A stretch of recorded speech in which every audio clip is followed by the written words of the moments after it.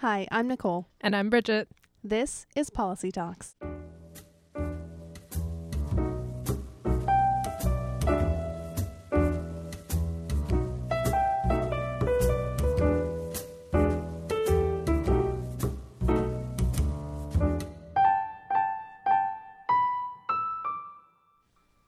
Welcome to Policy Talks, a show dedicated to policy analysis and international affairs. In today's episode, we explore the security, trade, and diplomatic implications of climate change in Canada's Arctic. As you may have noticed in the news recently, the Arctic is a region that's quickly heating up.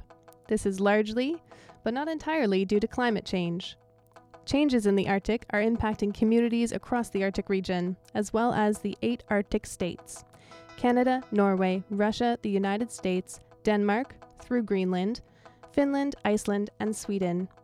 These countries are members of the Arctic Council, founded in 1996, which facilitates cooperation on Arctic issues. The Arctic consists of a mix of land, internal waters, territorial seas, exclusive economic zones, and high seas or international waters. International law regarding seas and oceans is codified within the 1982 United Nations Convention on the Law of the Sea. Which parts of the Arctic belong to which country is still up for some debate. In particular, Canada and Russia have had competing claims over an extended continental shelf, and this area includes the geographic North Pole, so it's pretty important. Significantly, Canada has claimed the Northwest Passage as part of its internal waters, allowing it to regulate access through the region. However, the United States and other Arctic countries treat this as an international strait. Now, the Arctic region is not just ice, but actually holds a number of valuable resources. Most notable are considerable oil and gas reserves that have largely been untapped due to hazardous conditions. These reserves are estimated to potentially be 30% of the world's oil and gas supply. There are also reserves of valuable metals such as iron and nickel. Gold and diamonds are also present within the Arctic Circle and are already being mined. Increased ice thaw in the region due to climate change means that these resources are becoming more accessible to states and has led to an increased drive by Arctic states to exploit these resources through mining and drilling, both on and offshore. Additionally, ice is becoming thinner during the winter months, meaning that shipping routes to the Arctic are viable for longer portions of the year for commercial interests. The impact of these changes are already becoming apparent as a Russian gas tanker managed to complete the Northern Sea route from Norway to South Korea without the aid of icebreakers for the first time in August of 2017. To talk about the impacts of these trends on international relations and policy, we spoke with Arctic expert Victoria Herman. Victoria Herman is the president and managing director of the Arctic Institute. Her research and writing focuses on climate change, community adaptation, human development, and resource economies with a particular focus on Arctic oil and gas. She is a Gates Scholar at the Scott Polar Research Institute at the University of Cambridge, where she is pursuing a PhD in political geography of the Arctic. Victoria holds a master's degree from our very own Norman Paterson School of International Affairs, as well as a bachelor's in international relations and art history from Lehigh University in Pennsylvania. So with us here in the studio today, we have Victoria Herman. Thank you very much for coming on our show today. Thanks for having me.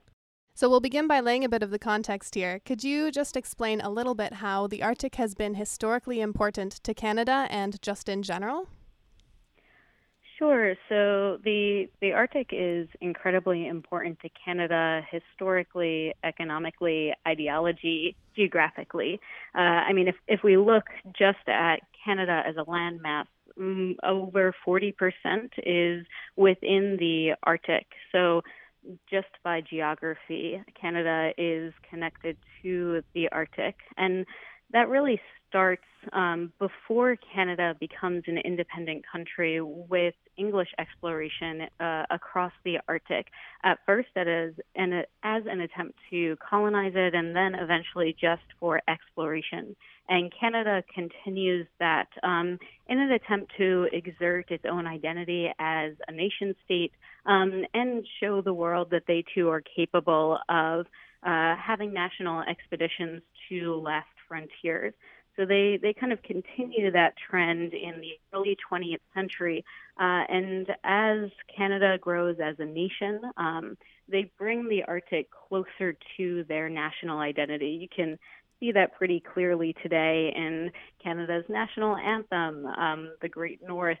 There are lots of symbols of how Canada has pulled the Arctic closer and closer to who they are as a country and who they purport themselves to be on the national stage. And that easily translates into Canada's sovereign claims. So beyond that national identity that binds the nation together and makes it unique in North America being, the northern country of the continent, it's also important for its claim as an Arctic state to be in governance bodies like the Arctic Council and to stake a claim in the Arctic economically and politically as it's seeing changes today. Going into that, can you explain a little bit more how this exertion of identity is playing out in the Arctic Council, specifically Canada's representation of its own claims and how that's affecting diplomatic relations with other nation states? Definitely. So just as a brief background, the Arctic Council is the governance body of the Arctic region. It is an regional forum where the 8 Arctic countries and 5 permanent participants, and those are Indigenous peoples representative groups, can come together and make either binding decisions. Today there are currently 3 of those, or more frequently as a forum to discuss issues that are currently playing out in the region, whether that's climate change adaptation and mitigation or biology conservation efforts. And that was created in the 1990s when the Cold War was over and a new geopolitical era was being ushered in, where there was a need for cooperation rather than conflict in the Arctic. And Canada, Ottawa was actually the place where all of that came together in 1996 with the Ottawa Declaration. And that was the creation of the Arctic Council. So Canada plays a huge role in the creation of that governance body. And today, Canada is a continued member, as is many Indigenous groups that are within Canada, like the Inuit Circumpolar Council. And Canada, although it won't see the chairmanship, the head of the Arctic Council for a number of years now, it was the chair in 2013 to 2015. So within its chairmanship, it actually created a sub-council in addition to the Arctic Council called the Arctic Economic Council, where more economic issues could be discussed and deliberated on. So Canada is certainly still a big player in convening people and moving Arctic conversations forward. How would you compare Canada's role in the Arctic Council compared to other roles it has played in international situations? For example, do you see Canada as much more of a leader in this space, especially with the Arctic Economic Council and creation of other subcommittees and having more say in bioconservatism and environmental policy as a whole? Oh, absolutely. I think that Canada, by nature of the Arctic Council being a more restrictive group insofar as how many countries are able to be at the table and how many Indigenous groups are able to be at the table, Canada can play an outsized role. And also, again, geographically, the Canadian Arctic does make up a significant proportion of the Arctic as a region, and also in the North American Arctic. When you compare it with the United States, who does not have as strong an Arctic identity or an Arctic national policy as Canada, you could see Canada really putting itself forward as the Arctic power in North America. And that's not just in terms of sovereignty claims and economic issues, but also just as a force that provides search and rescue, that is being a leader in how it brings Indigenous voices to the table and elevates them in a way that other countries are not leaders in. And I think it's important here to underscore something that you said earlier about the nature of Arctic governance being or lending itself to cooperation rather than conflict. And I think that does definitely play into how Canada and other states interact through the Arctic Council. So that was interesting to hear. Yeah, it really is. And I think that there is a perception, maybe from media narratives or from events going on elsewhere in the world, that the Arctic is kind of a hot spot for a new Cold War or, an area that is fraught with more militaristic or security tensions. And while there are certainly security issues in the Arctic, cooperation really has prevailed since the 1990s, and that continues on today with Russia and Western countries in spite of other issues going on. And we saw this a few years ago with Crimea, that there was still a continuance of cooperation between all 8 Arctic countries, and they were able to come together and agree on a new binding agreement this past year on scientific cooperation. So while, as you say, might be a bit surprising, the Arctic right now really is continually a place where countries can come together, discuss, and move forward. And within that context, another thing that makes it a bit unique is the place of Indigenous voices in the conversation. Nowhere else in governance bodies do you have such a prominent role and an elevation of Indigenous groups, and that really makes the Arctic Council a pioneer in its field. And I think it's been for the betterment of the whole region that these discussions and these decisions aren't just made by nation states, but are made by all nations that call the Arctic home. Absolutely. And as you said before, the Arctic is heating up, and a lot of that has to do with climate change, which is literally heating up the Arctic. So would you discuss just a little bit how climate change is transforming not just the physical landscape, but also the political landscape in the Arctic? Yeah, so climate change is the global warming aspect of climate change is happening twice as fast in the Arctic as the global average is. And what that equates to is impacts like a reduction in summer sea ice. You see shore-fast ice melting along the coastlines and not gaining back in the winter. You see permafrost, so the ground that is frozen, starting to thaw, which is creating hazards for people's homes, for infrastructure, and releasing even more greenhouse gases and adding to the impacts of climate change. So there's tons of very varied and very significant changes that are occurring on the land and in the ocean across the Arctic region. And that has a number of far-reaching consequences. The first and foremost is really the human consequence of climate change. So as all of these changes are taking place, you have to remember that 4 million people call the Arctic home. So they are witnessing this in real time. And that means that road infrastructure is being made insecure. People's homes are falling into the ocean, are being compromised because of erosion trends, because that ice isn't there when storms roll in to buffer. It just comes up into villages. And there are public health consequences of new diseases reaching further north as you have insect vectors reaching higher and higher latitudes. So the first issue here really is the human one.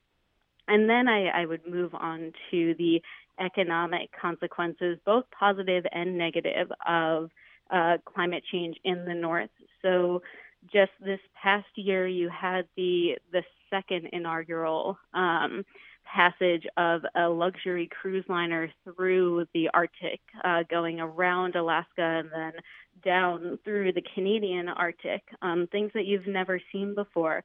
And so there are opportunities for tourism to bring in new economies and revitalize traditional economies in many Arctic communities. But there isn't an infrastructure for that yet. So there are a lot of opportunities to bring in more money. And I'm sure we'll talk a bit about shipping later, but that is another big economic topic in the Arctic, and can be seen as both an opportunity and a challenge for, as the climate is changing, what to do with a transforming North. We'll have more with Victoria Herman after a short break.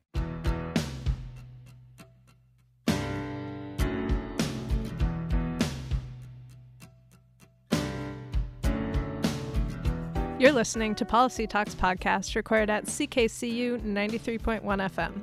For more, go to www.policytalkspodcast.com.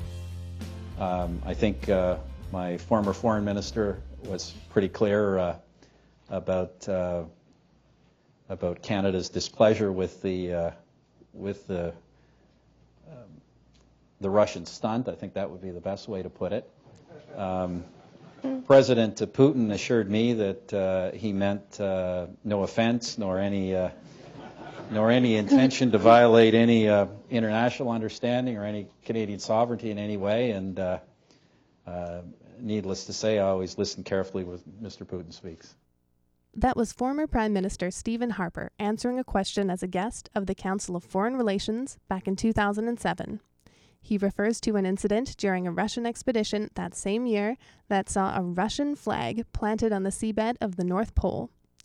During the Harper administration, defending Arctic sovereignty was one of the driving motivations for the purchase of a Lockheed Martin F-35 Lightning IIs. Along with controversy surrounding their actual utility, the protracted procurement process became a major embarrassment for the Harper administration. And in 2015, current Prime Minister Justin Trudeau ran on a campaign promising to axe the deal. So, actually going right into shipping, how has the Sub-Council and for the Arctic Economic Council, how has that determined shipping routes and navigated these ever-changing environmental scenarios, and who can sail where and who owns what or who doesn't own what? So most of the Arctic is actually within countries' sovereign maritime expanse, whether that's through their exclusive economic zone, so that's 200 nautical miles off the coast, or through the UN Law of the Seas, of which Canada is a party. 7 of the 8 Arctic nations are a party to UNCLOS, the Law of the Seas. The outlier there is the United States. And what that law does is lay the foundation for how much of the ocean, those shipping routes, and anything that is underneath the seabed, so that could be minerals, it could be clams, other things that bury into the sand, but who has those rights.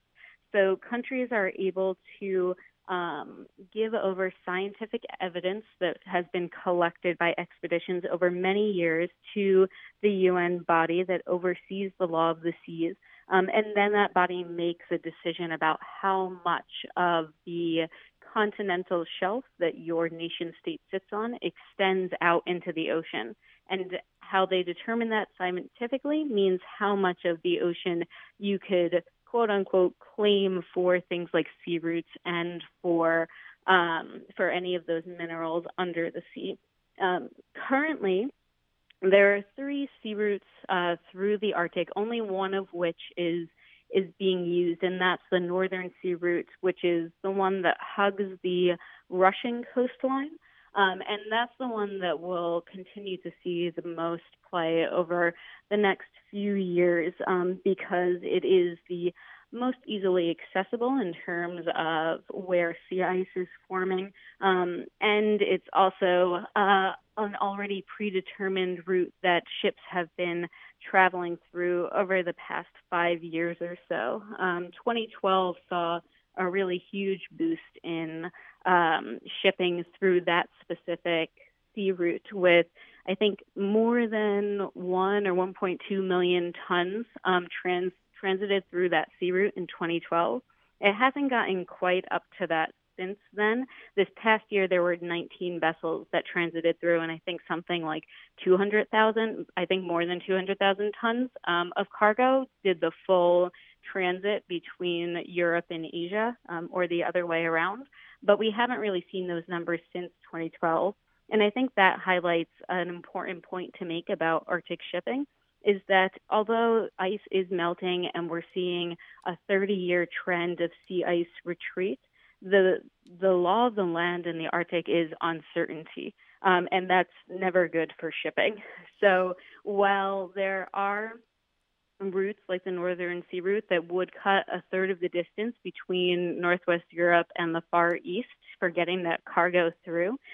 You also have to take into account that extreme weather events, the uncertainty of charted sea ice, where it is, and what risk that poses on ships, and also the port infrastructure that isn't quite there yet in the Arctic, all make it a bit difficult for the new Suez of the North to kind of emerge. It's going to take a bit longer. I do think we'll continue to see ships more and more in the Arctic, but it's a bit tempered from what I think people were hopeful of seeing in 2012 when we saw that big boost. So, how is this uncertainty and the expansion of economic interests in the Arctic affecting the relationships between members? So it is both providing opportunities for cooperation and also some contention between Arctic states and also indigenous peoples. So one issue that it was just resolved by the 5 littoral states, so those that are coastal to the Arctic Ocean, and a few other countries that are near Arctic states, is fishing in the central Arctic Ocean. So that could have been a point of contention as you had more vessels going through the Arctic. There was an increased potential for fishing, which is quite lucrative. And seeing that as a potential challenge to conservation efforts, to research on fisheries, to the potential of those ecosystems being at risk, both from vessels coming through and rapid environmental changes. All Arctic coastal states got together, and just this past week in Washington, D.C., were able to negotiate a moratorium on fishing for, I think, the next 15 years. We should look that up. But for a period of time, so research could be done on those ecosystems and decisions could be made about how many ships could transit through.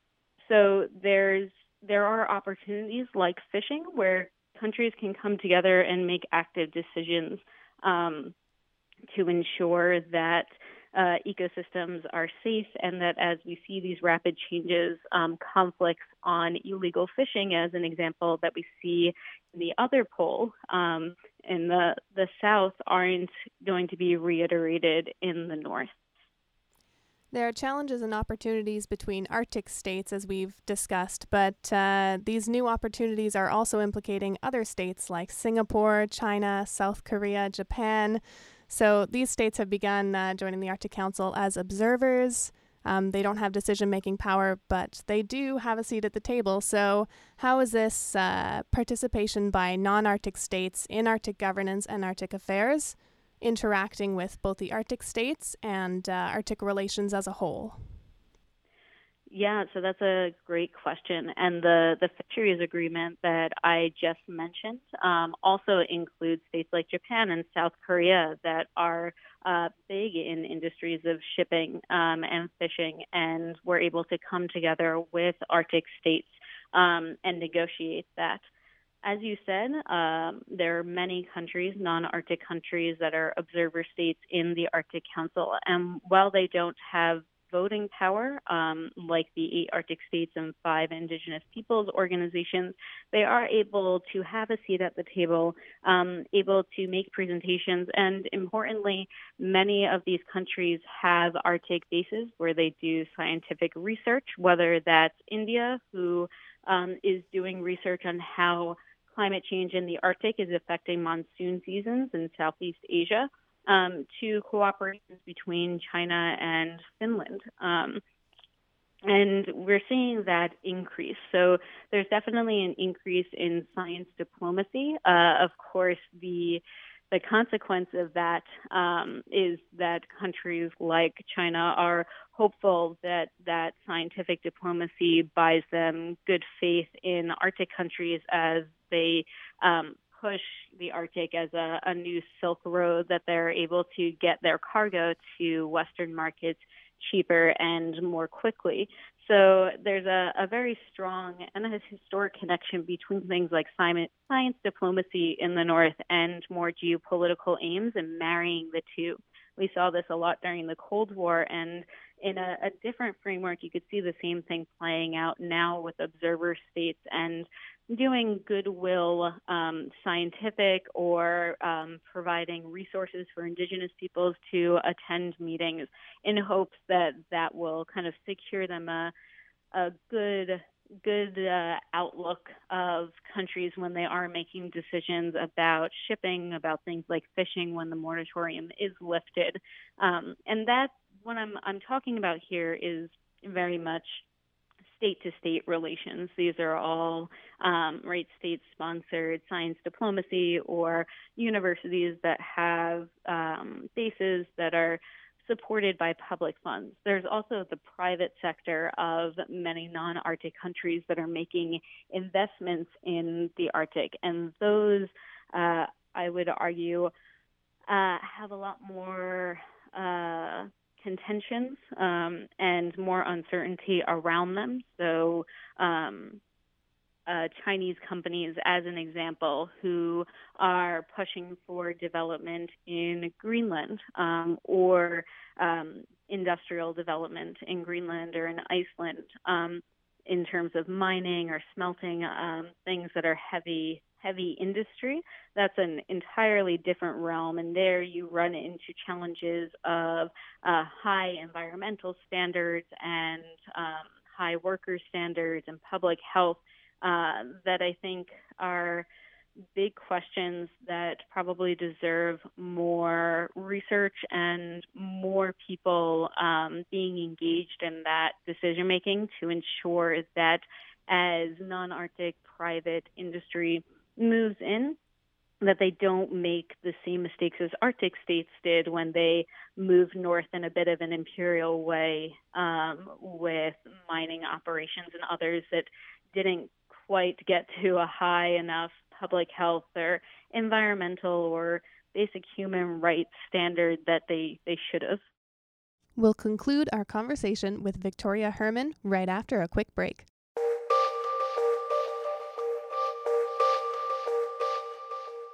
You're listening to Policy Talks Podcast, recorded at CKCU 93.1 FM.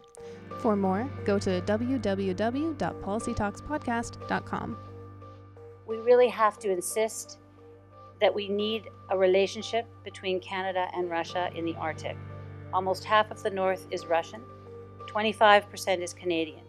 But between us, we control 3/4 of the North. And preventing scientists from these countries from talking to one another is irrational. Our government wishes to be rational. We wish to establish links with Russia cautiously because we believe that that serves the interests of Canadians, of Russians, others, like those in Ukraine and Syria. Our policy of engagement doesn't mean agreement, but we are working tirelessly to both hold Russia to account and to begin conversations. That was Pamela Goldsmith-Jones, Parliamentary Secretary to Stéphane Dion, who at the time was acting as Canada's Minister of Foreign Affairs. This statement, prepared by Dion for the 20th anniversary of the Ottawa Declaration and the formation of the Arctic Council, stresses the importance of cooperation with Russia in the Arctic.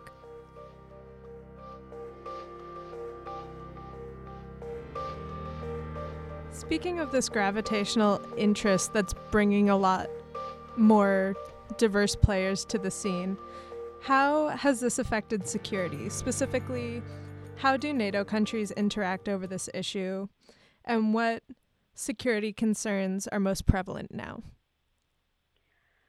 So it's important to note here that when we talk about Arctic security, there are kind of two discussions that go on. There's the Arctic Council, where you cannot talk about security issues or military issues So there's a whole realm of the Arctic that we talked about a bit earlier in the conversation that is focused on cooperation and non-military discussions. The flip side of that is NATO, and on the other side, Russia, and that breaks us down inevitably into a binary discussion that kind of mimics the Cold War insofar as who's at the table and who is discussing security issues. While there are some joint military operations between the East and the West, primarily those security discussions are happening on that East-West divide. And there are many security challenges, but I think one of the ones that you see across both the East and the West is the basic security issue of search and rescue. You're talking about an enormous geographic space that is very sparsely populated, that has very harsh environmental conditions, and that if something went wrong, there isn't a huge amount of infrastructure in order to address that. So if one of those ships that we were talking about earlier, either the Crystal Serenity, the luxury liner that was going in the North American Arctic, or one of those oil tankers, a cargo ship that was going through the Northern Sea Route, if something were to happen to those tourists or to that cargo, search and rescue is a tremendous security issue of who can get there first and who could mitigate that disaster. And that's something that you see constantly in NATO discussions, in Russia's security discussions as well. But that's a big issue that continues to kind of dominate the security dialogues that are happening now in the Arctic. Of course, beyond that, you have people in Western countries, particularly places like Norway and in the European Arctic, conscious that Russia is continuing to reman their military bases from the Cold War, in part in order to create that infrastructure for a shipping route. The Russian North is incredibly important to the economic plan for the future of Russia, and they want to ensure that they have the people and the infrastructure to address any challenges that come with relying so heavily on that geography. But of course, they are still rearming military bases. There are still illegal flyovers over Norwegian airspace.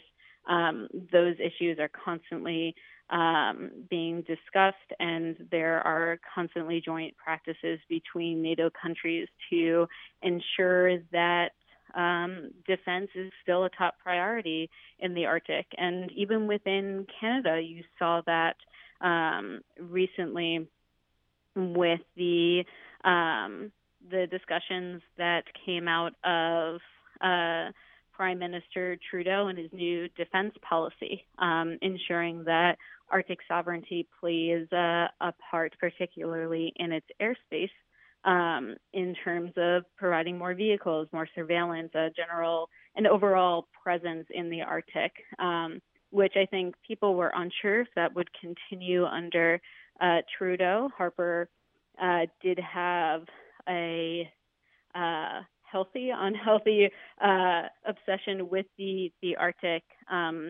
particularly around sovereignty and around the military, ensuring that sovereignty was upheld.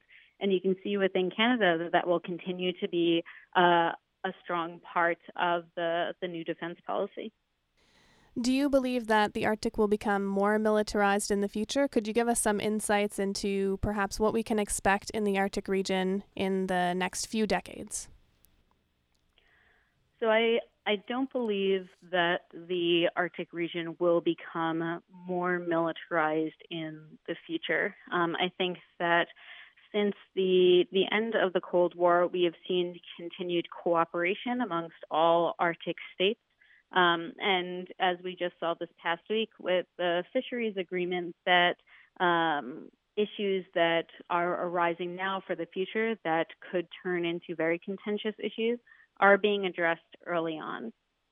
So I do think that we'll continue to see cooperation. Does that mean that there will not be security issues? No, of course there will be. There are always geopolitical tensions and security risks in any geography across the world. So those will continue to exist. They'll continue to evolve, to morph into new challenges throughout the next few decades.